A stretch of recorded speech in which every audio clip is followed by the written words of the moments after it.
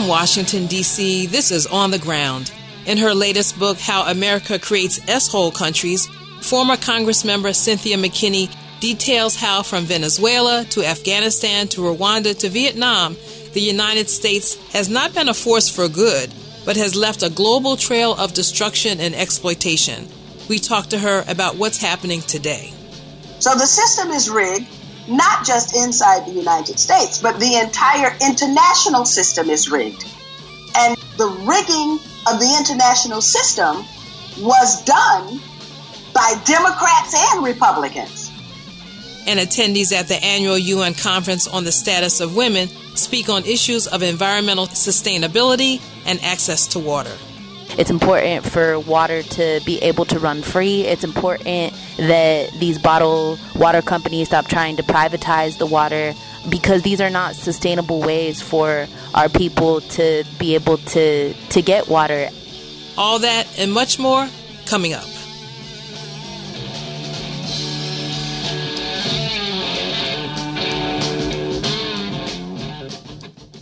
Welcome to On the Ground, onthegroundshow.org, Voices of Resistance from the nation's capital. I'm Esther Iverem.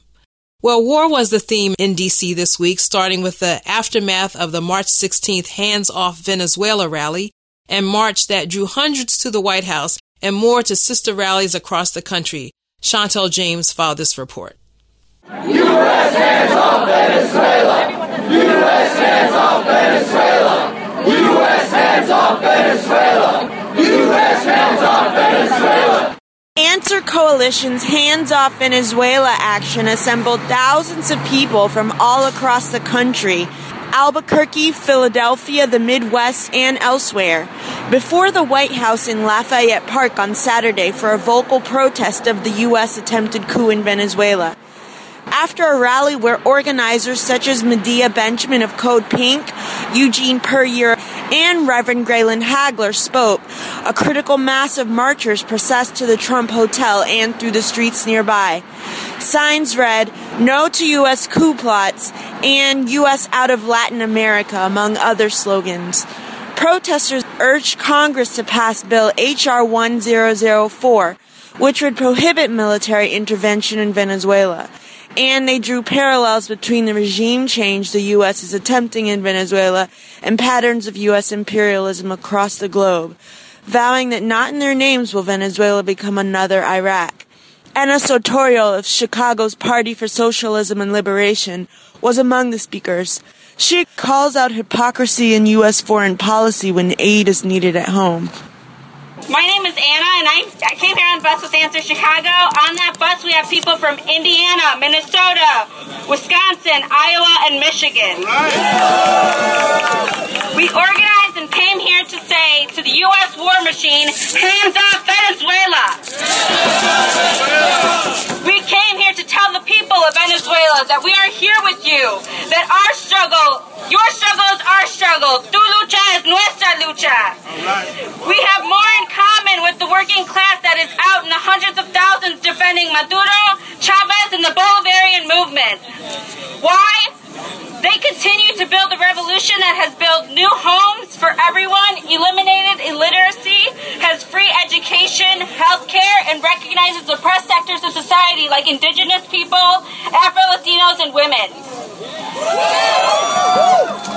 The U.S. is using the same playbook they used in Iraq and Libya, and we are not going to let that happen to Venezuela. The people of the U.S. do not want war. U.S. wars do not benefit working-class people. War only benefits the handful of people controlling the wealth that workers created. They have no right to talk about humanitarian aid when they continue to terrorize poor Black and Latino neighborhoods where police kill our young people, close our schools, and do nothing about lead in the water in Flint and Chicago and all across the country. Why can't we get humanitarian aid in our neighborhoods? Where are the shipments of food and basic necessities going to the south side of Chicago? 1 in 5 people in Chicago live without adequate food. There's an estimated 20,000 homeless children going to Chicago public schools. The enemies we face are on Wall Street and the Pentagon.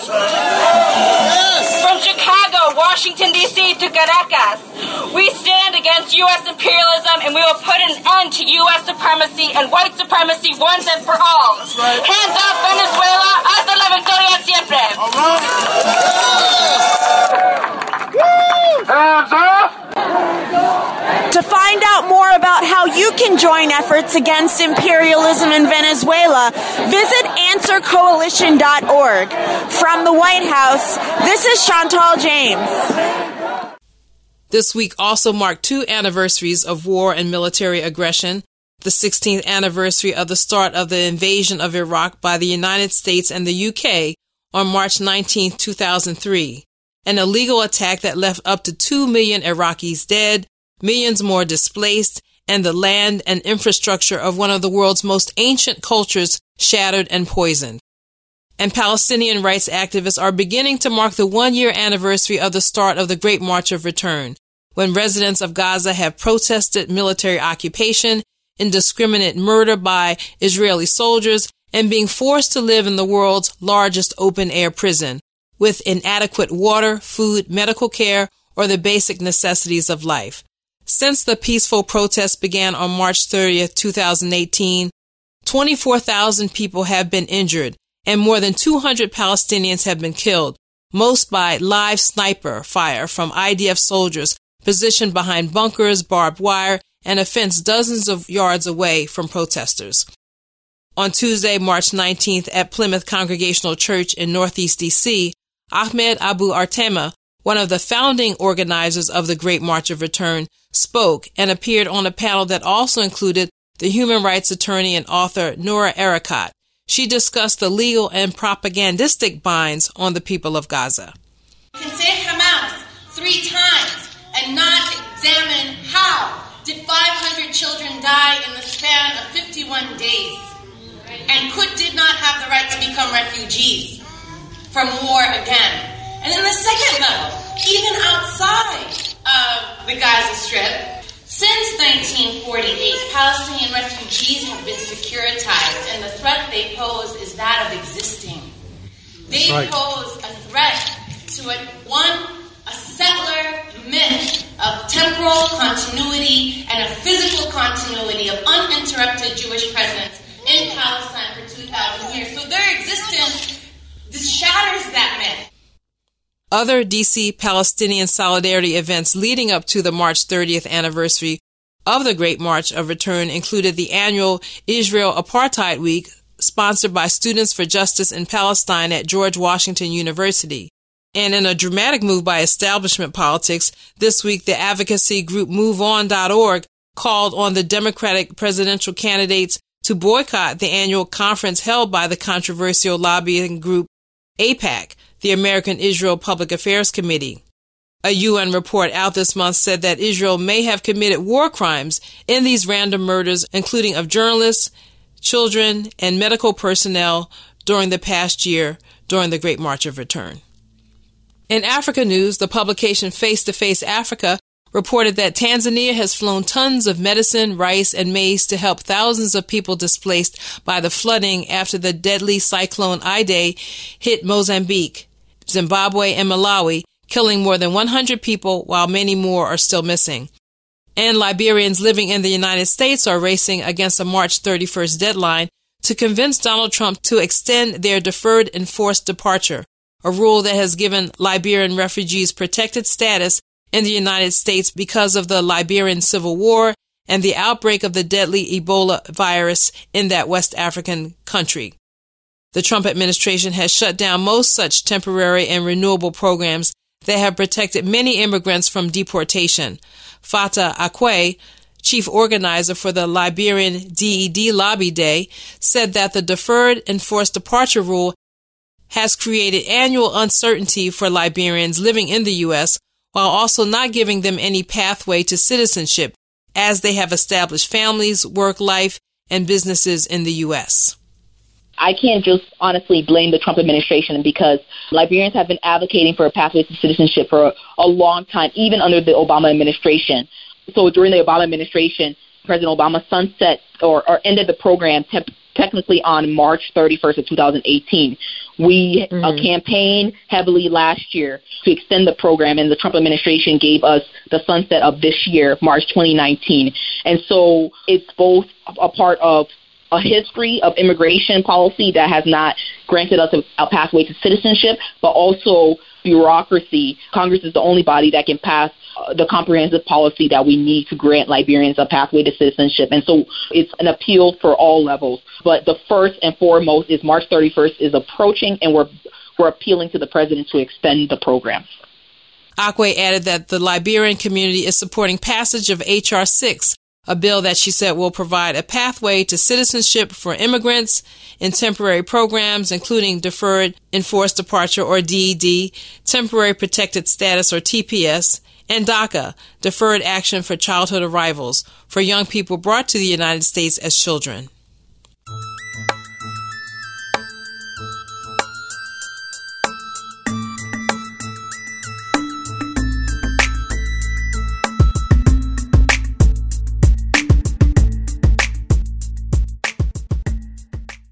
For more international news, I'm joined by On the Ground's geopolitical analyst, the author and activist, Professor Gerald Horne.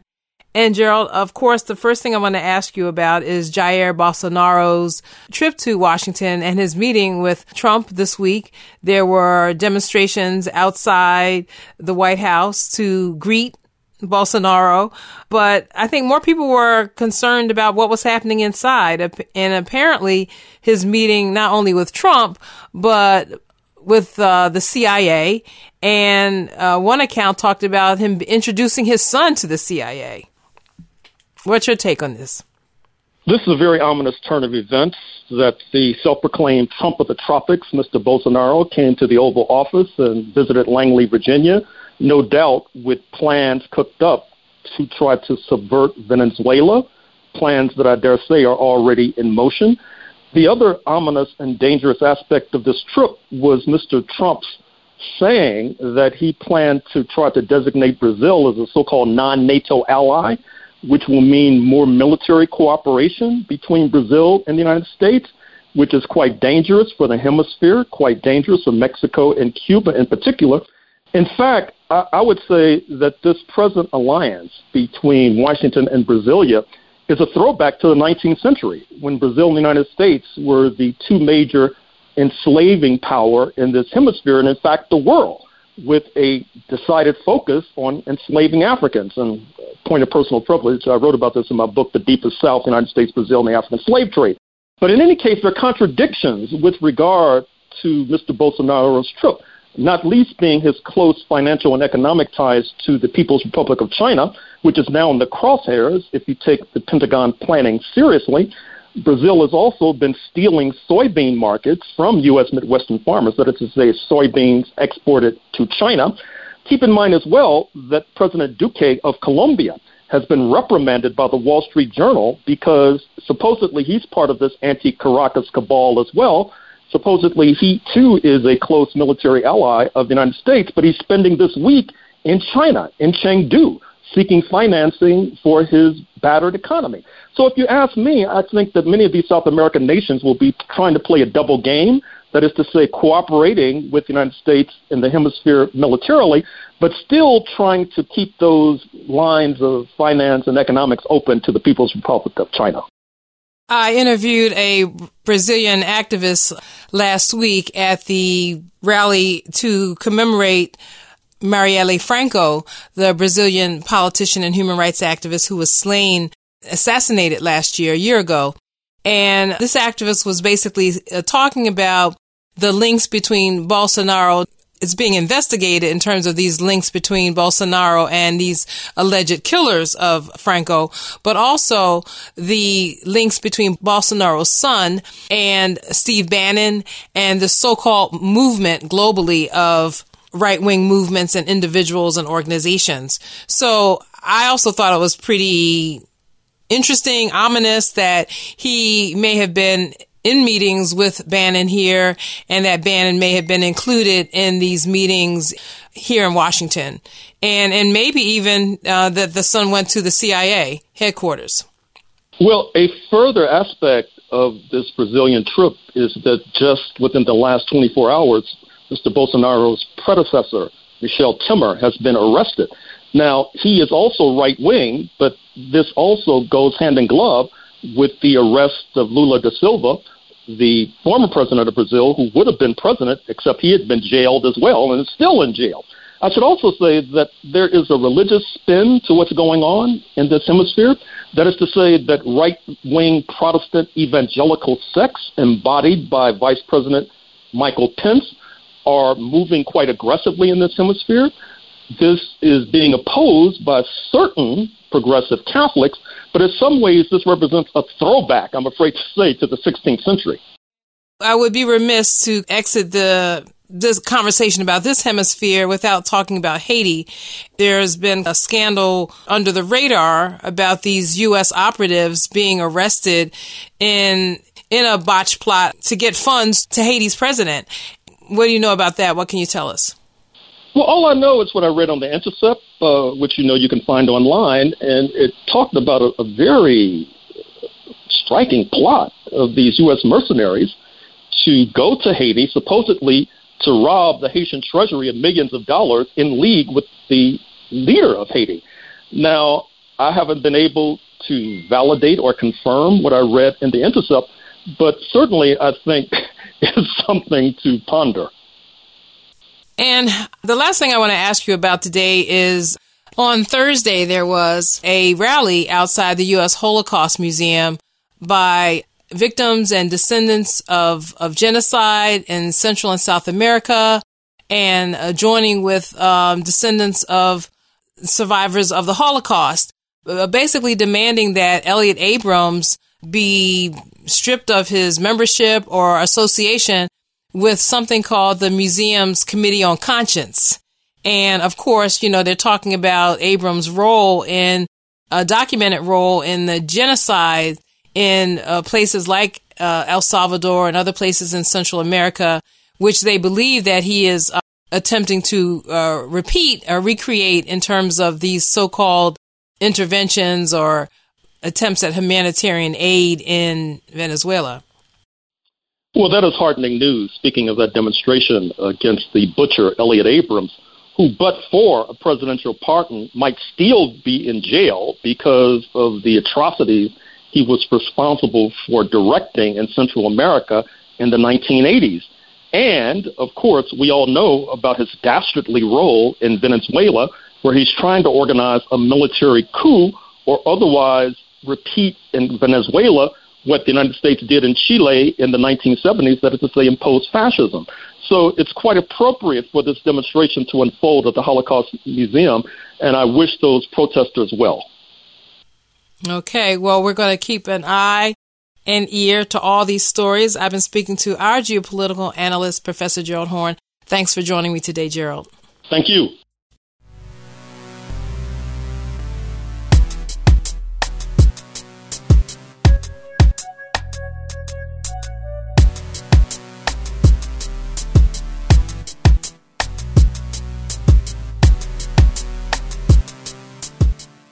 Now, in a brief roundup of this week's national environmental news, kale, strawberries, and spinach top the list as a new report showed that nearly 70% of U.S. produce contained dangerous pesticide residue. And as so many turn their attention toward outdoors in spring, there's another guilty verdict for Monsanto, as the jury finds the weed killer Roundup was a substantial factor in causing a man's cancer. And late Tuesday, a federal judge temporarily blocked fracking on more than 300,000 acres in Wyoming, ruling that the Interior Department illegally failed to consider the climate impact of leasing public land to oil and gas developers.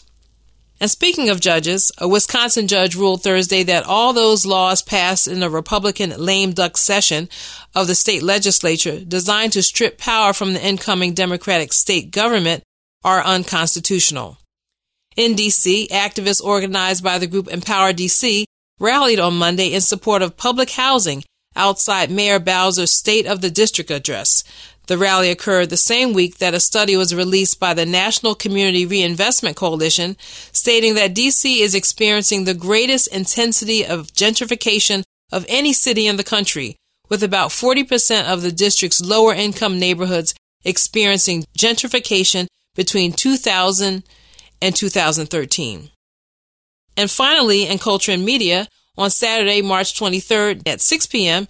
at Howard's Blackburn University Center, there will be a screening of the documentary In the Name of Your Daughter about the fight to end female genital mutilation in the Mara region of Tanzania, which is in the north of the country. The screening will be followed by a post-film discussion. And on March 24th at 2:30 p.m., the program Headed for Extinction and What to Do About It will be hosted by Metro DC, Democratic Socialists of America, and Extinction Rebellion at the Shaw Neighborhood Library, 1801 7th Street in Northwest DC. And those are our headlines and happenings. When we come back, women here in the U.S. and around the world fighting for their families and their communities. Stay with us.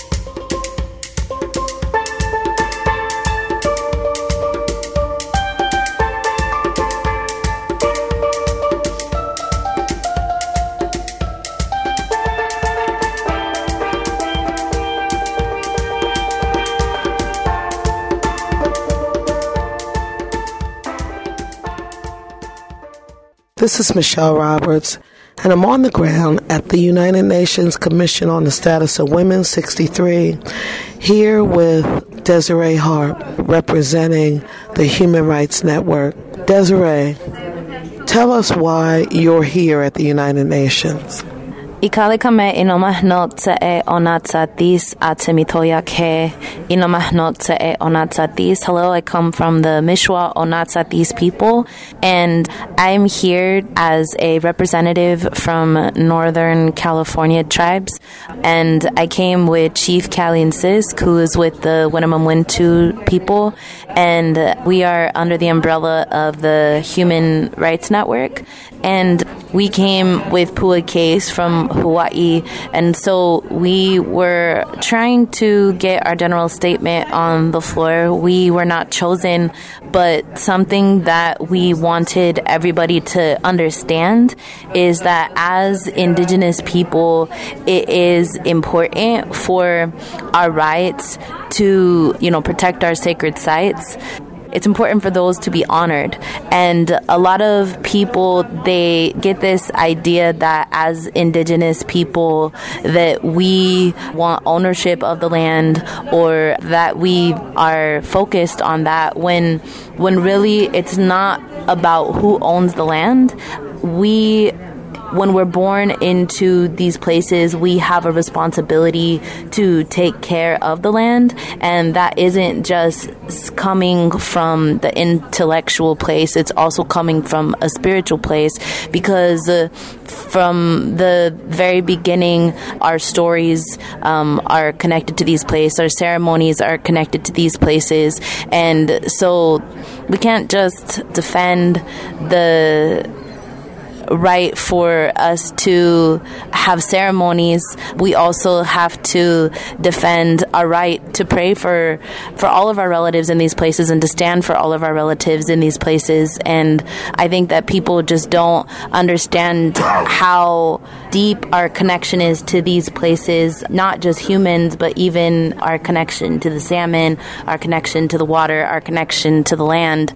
And so we have a responsibility to speak up for those who cannot speak for themselves. And so I think that more than anything, that's what we wanted people to understand, is how this is about spirituality. And I think that that's something that isn't really being discussed in a lot of the laws. You know, everybody is coming from this place of policy, but people need to understand that us having the right to pray should also be a part of the policy. And not just us having the right to pray, but if we're going to be the ones putting ourselves on the front lines of these lands for the rest of our lives, because we believe that it is our spiritual obligation to protect these places, then we should be the ones who have the right to speak for these places. And so that's really what we're trying to do, is we're trying to make it so that way we as Indigenous people can speak on behalf of the work that we're already doing in these places. Wow, that's powerful. So, Desiree, your statement did not make it to the floor. So, what is it that you do now? What is it that you do next to continue making sure that the awareness goes out to people? Tell me about this run that you were talking about. So, okay, there's two different things.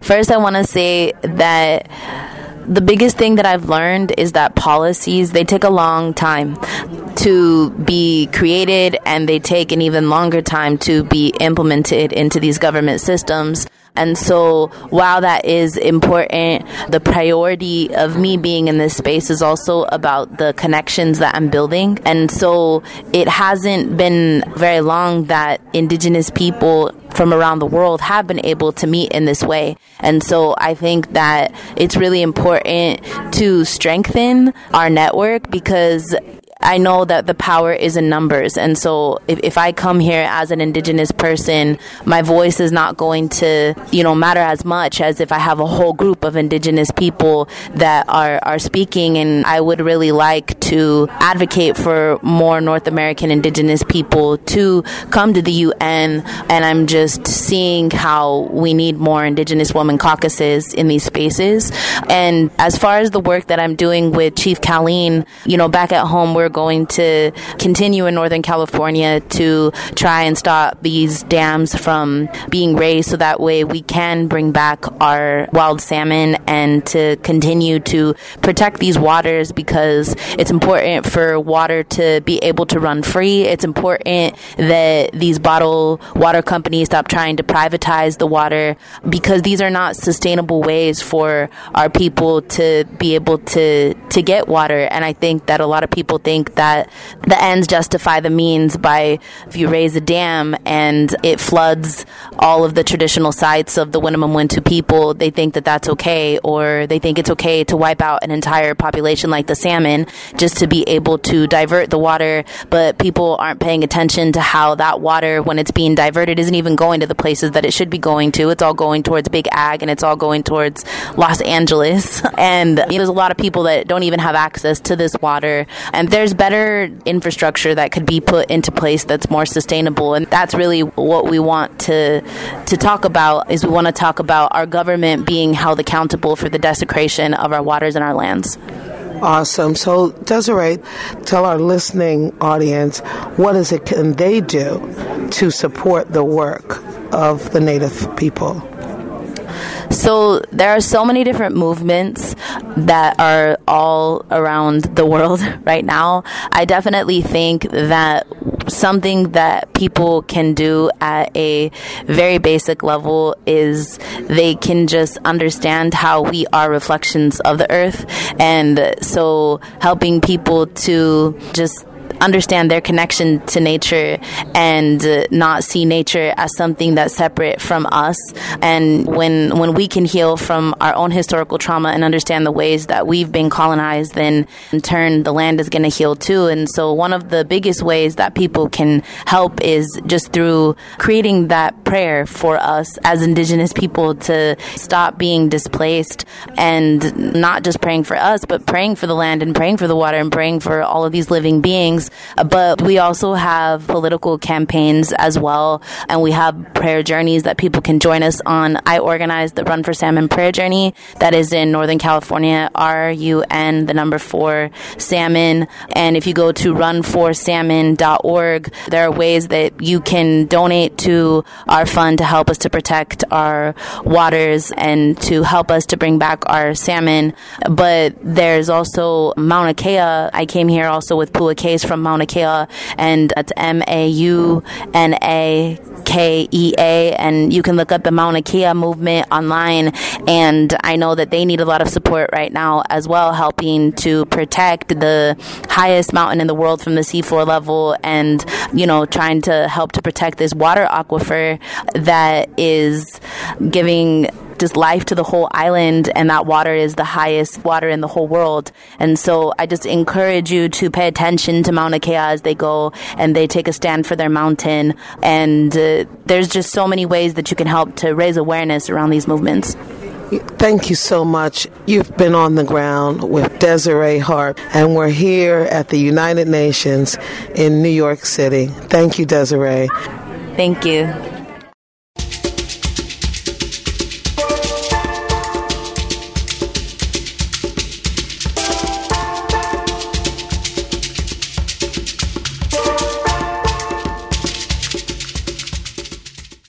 I am Mariama and I'm from Niger, West Africa.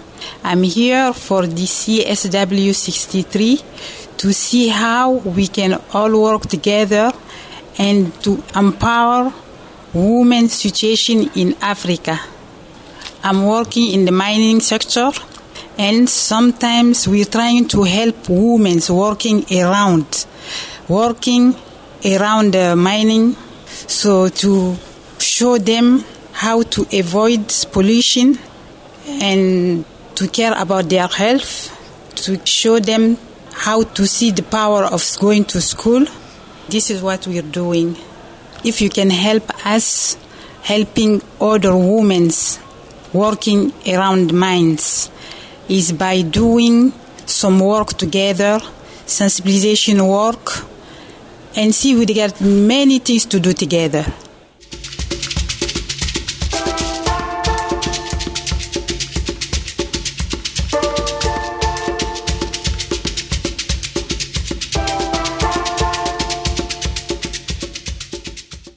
This is Michelle Roberts, and I'm here at the United Nations on the ground with my sister, Ruihana Paya from New Zealand.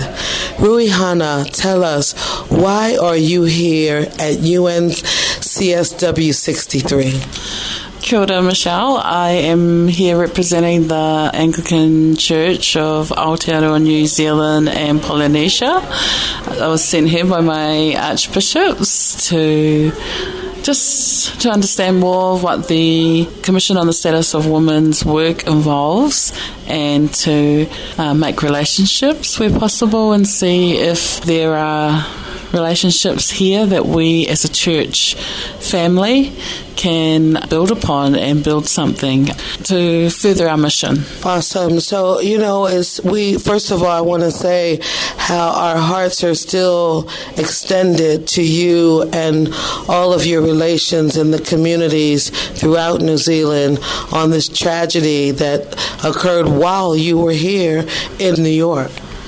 Yes, thank you. It is still taking time to get used to the fact that New Zealand now has joined many of our other countries of the world, and that this issue of prejudice and terrorism and hate has permeated our culture and our society in New Zealand, and it's really tragic for the families and the community of Linwood, Christchurch, and in the wider South Island, and especially the Muslim community who have experienced this significant devastation in the last week.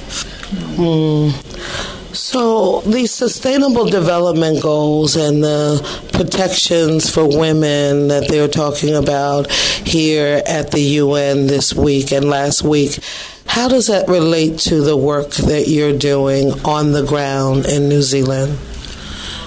So we are really, really proactive and assertive in supporting our brothers and sisters in Fiji, Tonga and Samoa and American Samoa, and the threat to their existence basically in those islands due to climate change and warming sea temperature levels and increased pollution and damage to the world's oceans, but particularly these places who rely so heavily on the ocean for employment, for survival in terms of food and transportation, in terms of travelling to and from their different villages. So we support them 100%. Ourselves, even in New Zealand, we have a huge culture of ocean recreation, ocean economy, and we actually have a lot of work before us in terms of ensuring that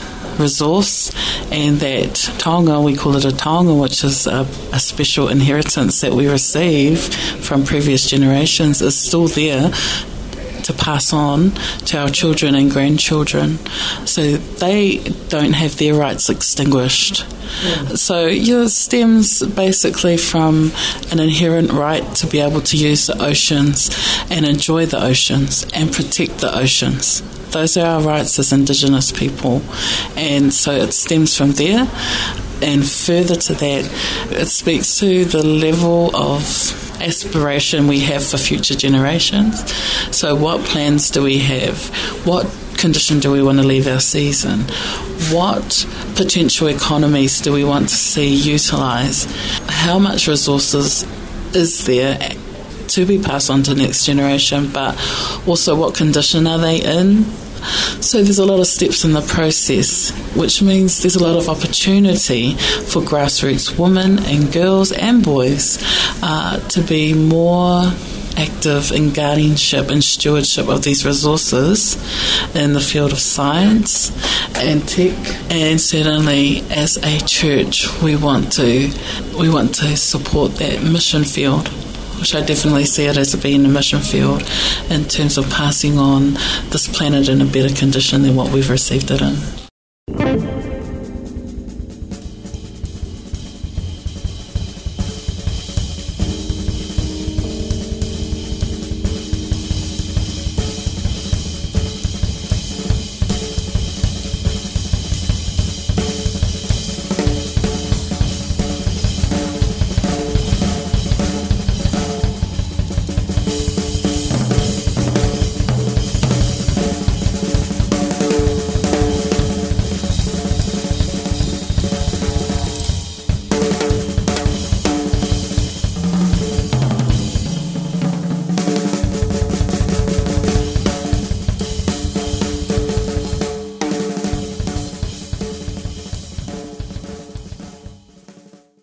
This is On the Ground, onthegroundshow.org, Voices of Resistance from the nation's capital. I'm Esther Iverum.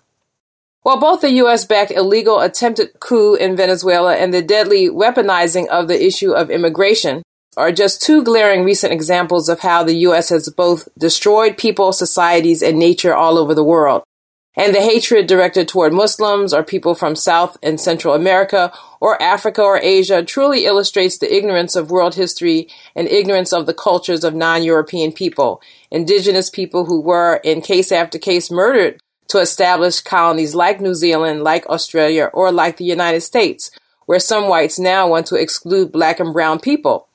With me to help unpack this certainly heightened stage of imperialism and neo-colonial angst is the author and human rights activist Cynthia McKinney, who served 12 years in the United States Congress representing the people of Georgia. Her most recent book is How the U.S. Created S-Hole Countries. She joins us from Bangladesh. Welcome to On the Ground, Representative McKinney. Well, thank you so much for inviting me to come on your show. So there's so much that I want to ask you. So let's just start with what I laid out in the introduction. What's your reaction to both this horrible massacre in New Zealand and what the U.S. is attempting in Venezuela? And are the two connected for you?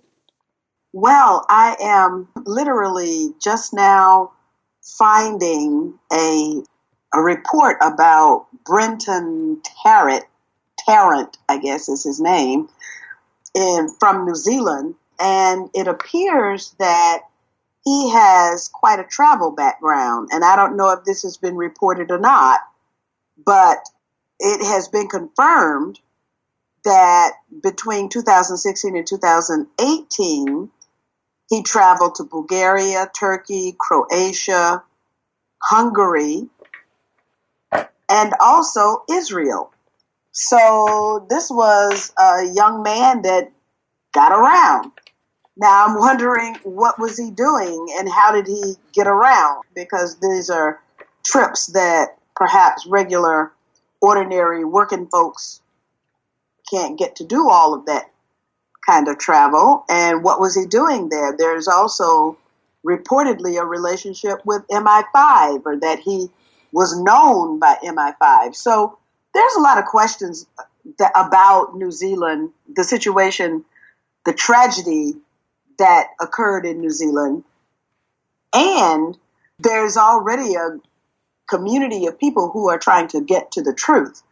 Now, the interesting thing about New Zealand is that all of a sudden the New Zealand government has said, well, it's illegal to possess the official footage, the raw footage, the original footage. Well, that's rather strange, because it is that raw, original footage that provides the ability to provide a forensic analysis of exactly what happened. And because there are people in the civilian community who are formerly military, who are aware of the kinds of weapons, the way the body or bodies fall when they are shot by those weapons, the pattern of blood spatter that is supposed to occur when human bodies are shot at close range, and anomalies like no ricocheting bullets off of the walls. Of course, you know, when Bobby Kennedy was killed, there were bullets that were lodged in the threshold of the door. They were lodged in the walls, and that's how we know that there was more than one shooter in the hotel where Bobby Kennedy was celebrating his California victory, just because there were so many bullet holes left. So there's enough to warrant the truth community coming together once again, as they did with September 11th. And actually, they started with the murder of John Kennedy in 1963. You've had the truth community. And that's only been accelerated now with September 11th and other events like the Boston Marathon bombing. And so there's a lot of investigation, I think, from the civil society side, from the average ordinary citizen truth seeker side, that needs to be done to give us the answers that I don't believe we're going to get from the New Zealand government. When you were mentioning the travels of this alleged killer in New Zealand, it reminded me of something I wanted to ask you, which is this, I don't know what they call the movement of these far-right governments, individuals, and organizations around the globe that Steve Bannon is doing so much to foster, and also the fact that he was in meetings when this neo-fascist president of Brazil, Jair Bolsonaro, just visited the White House, met with Donald Trump, that apparently Steve Bannon was in one of the meetings that included Bolsonaro's son, who met with Steve Bannon even before Bolsonaro was elected, and people believe was very much connected with the disinformation campaign, the propaganda campaign that flooded Brazil in advance of the elections and contributed to Bolsonaro's win. So I guess I wanted to know, like, from where you are in Bangladesh, what's your view of this growing movement of these far-right individuals, you know, who this killer may have been traveling among and connecting with around the globe? Well, I sort of reject the characterization of far-right and left and socialist and all of these characterizations that are in vogue these days, because I believe the fundamentals of politics have drastically changed literally as we have been watching and participating in the political system and the political process in the United States. Because what we thought was left was we thought the Democrats were the left and we thought the Republicans were the right. However, what we witnessed in 2016 was that the establishment Republicans fled the Republican Party and ran to and landed in the Democratic Party supporting Hillary Clinton. And what was it that the Republican Party nominee was saying? Well, basically he was saying the regime change wars are crazy. The United States needs to focus on the United States first and not the rest of the world. That the United States needs to stop trying to be a policeman for the world. Now, that's the kind of language that I use, and those are the kinds of policies that I have advocated for the entirety of my political career. So I identify myself as the left. So what we witnessed, I believe, in 2016 was a flipping of the situation, which a lot of people didn't really understand. So you had a lot of pro-peace, anti-war people who were supporting Hillary Clinton alongside the pro-war, anti-peace people who were supporting Hillary Clinton. And so now we've got this language, which I believe is a language of convenience rather than a language of reality or accuracy. And so what I would rather say is that we are now at a crossroads where you are seeing a movement of decentralization versus centralization. And so do we want to see power more centralized? Do we want to see power decentralized? Do we want to see a continuation of these wars, or do we want to stop these wars that have nothing to do with the U.S. interest? Do we want to see globalization continue as it has been practiced? Or do we want to focus more on the needs of the people, which has been referred to as populism? So I think that the shorthand is the left and the right, the socialists and the whatever, and so that's the way people are trying to characterize what's happening now. But what's happening now is way more complicated and complex than just that shorthand. So I use those terms because it fits the way I understand the world, because one of the important aspects of this right-wing movement is white supremacy, are the ideas of white supremacy, and also the idea that white people, be they in Europe, be they in the United States, or in various settler colony states around the world, need to protect not only white identity, but the ruling class and the super rich, the 1%, the people we call the 1%. So what they call Western civilization, and protect that civilization from people migrating to Europe.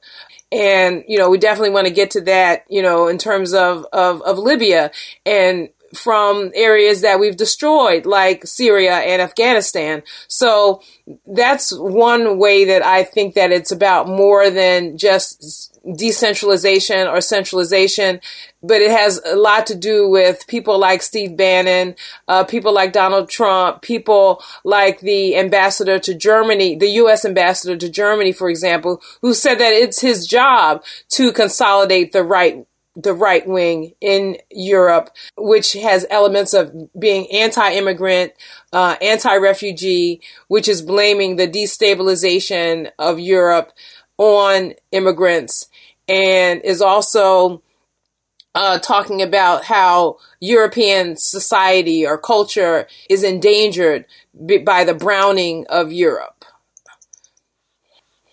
Well, are you suggesting that white supremacy doesn't exist in the left? No. So then I don't really understand your argument. White supremacy stands as a reality that we have to deal with whether we are left or right. So I would not ignore the white supremacists on the left in order to vilify the white supremacists on the right. Yeah, I guess a lot of people who have postured themselves as being on the left are not really on the left. So Hillary Clinton is not on the left, you know? There's a difference between what people used to call like liberals and people who even have co-opted the term progressive, I think, from people on the left. And while I think that there are people who are challenged with their white privilege on the left, I see more people on the left are the people who have been fighting against imperialism and fighting against racism, fighting against sexism and all the other realms of inequality. And so that's why the construct still works for me. In my lifetime, I've seen the movements that I have been encouraged by, the fight against apartheid in South Africa, the anti-war mobilization before Iraq, that was on the left, the true left, not the people like Madeleine Albright who said that 500,000 Iraqi children being murdered was worth it for U.S. aggression and imperialism there. So then you've already accepted that the situation is far more complicated because the left isn't really the left. Yes. You're absolutely right. Yes. There is a pseudo left. And that's why I don't want to conflate the left with the pseudo left. And I don't want to leave any doubt in anybody's mind about what the left is and what the left's values are as I see the left. Yes. So then the next thing, and this is why I argue for the precision of our language. Now, when you talk about the destabilization of Europe, let's understand what's happening now. Europe is actually being destabilized. And Europe is being destabilized by the very people who have also destabilized the rest of the world. And why and how are they doing it? They are doing it so as to change the demographic reality of what Europe is. That's the first thing. And who are you talking about when you say, I know you're going to get to it, but just so we're clear, when you say this by the same people being destabilized by the same people who, yeah. Well, this is the whole point of the book. Right. Is when President Trump declared that there were some S-hole countries, and he wasn't so generous in his language. Yeah, we just have to be generous for radio. But when he made that characterization of some states, I thought it was incumbent upon me to correct the record. So now what is the record? The record is, and let me just get to the page on the book, because the book goes into Haiti, Afghanistan, Philippines, Vietnam, Palestine, the entire continent of Africa, Somalia, Democratic Republic of Congo, Rwanda, El Salvador, Venezuela, and Puerto Rico, and then it ends up with the United States itself being one of those S-hole countries. So basically, the United States has aided and abetted the destabilization and the destruction of whole countries. And in the process, then, those countries then bear the onus of being called by a president who maybe is unaware, maybe is ignorant, or maybe just doesn't give a darn, as if the conditions in those countries is the fault of those people themselves. Whereas there's an entire system that is at place that our president correctly diagnosed as being rigged. So the system is rigged. not just inside the United States, but the entire international system is rigged. And that the rigging of the international system was done by Democrats and Republicans. Because quite frankly, if you want to talk about World War I and the creation of the Federal Reserve, that's not Republicans, that's Democrats. Okay? So we have a political system that was created by certain individuals without regard to party. So now why are we going to label people by party? We should label people or label ourselves by interest, and then label other people by their affinity to or antagonism toward our interests.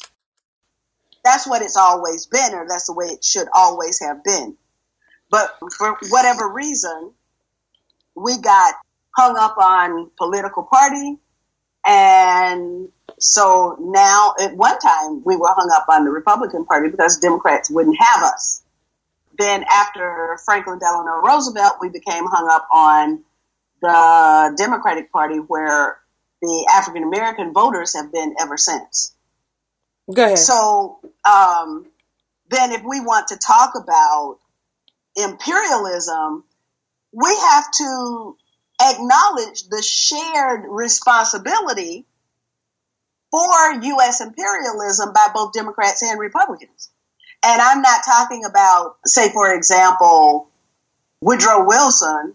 We don't need to go back that far. Let's just go back to Barack Obama, who single-handedly destroyed Libya. Well, I am looking at the clock, and I can't believe that I have run out of time in my little hour. But we're going to continue this conversation, and we're going to post it on our Patreon site, and hopefully folks will go there and check it out. I've been speaking with human rights activist and author, former Congress member Cynthia McKinney. She served for 12 years in Congress representing the people of Georgia. Her latest book is How the United States Created S-Hole Countries, and that's on Clarity Press. Thank you so much for this segment, and we'll continue our conversation with you, part 2, on Patreon.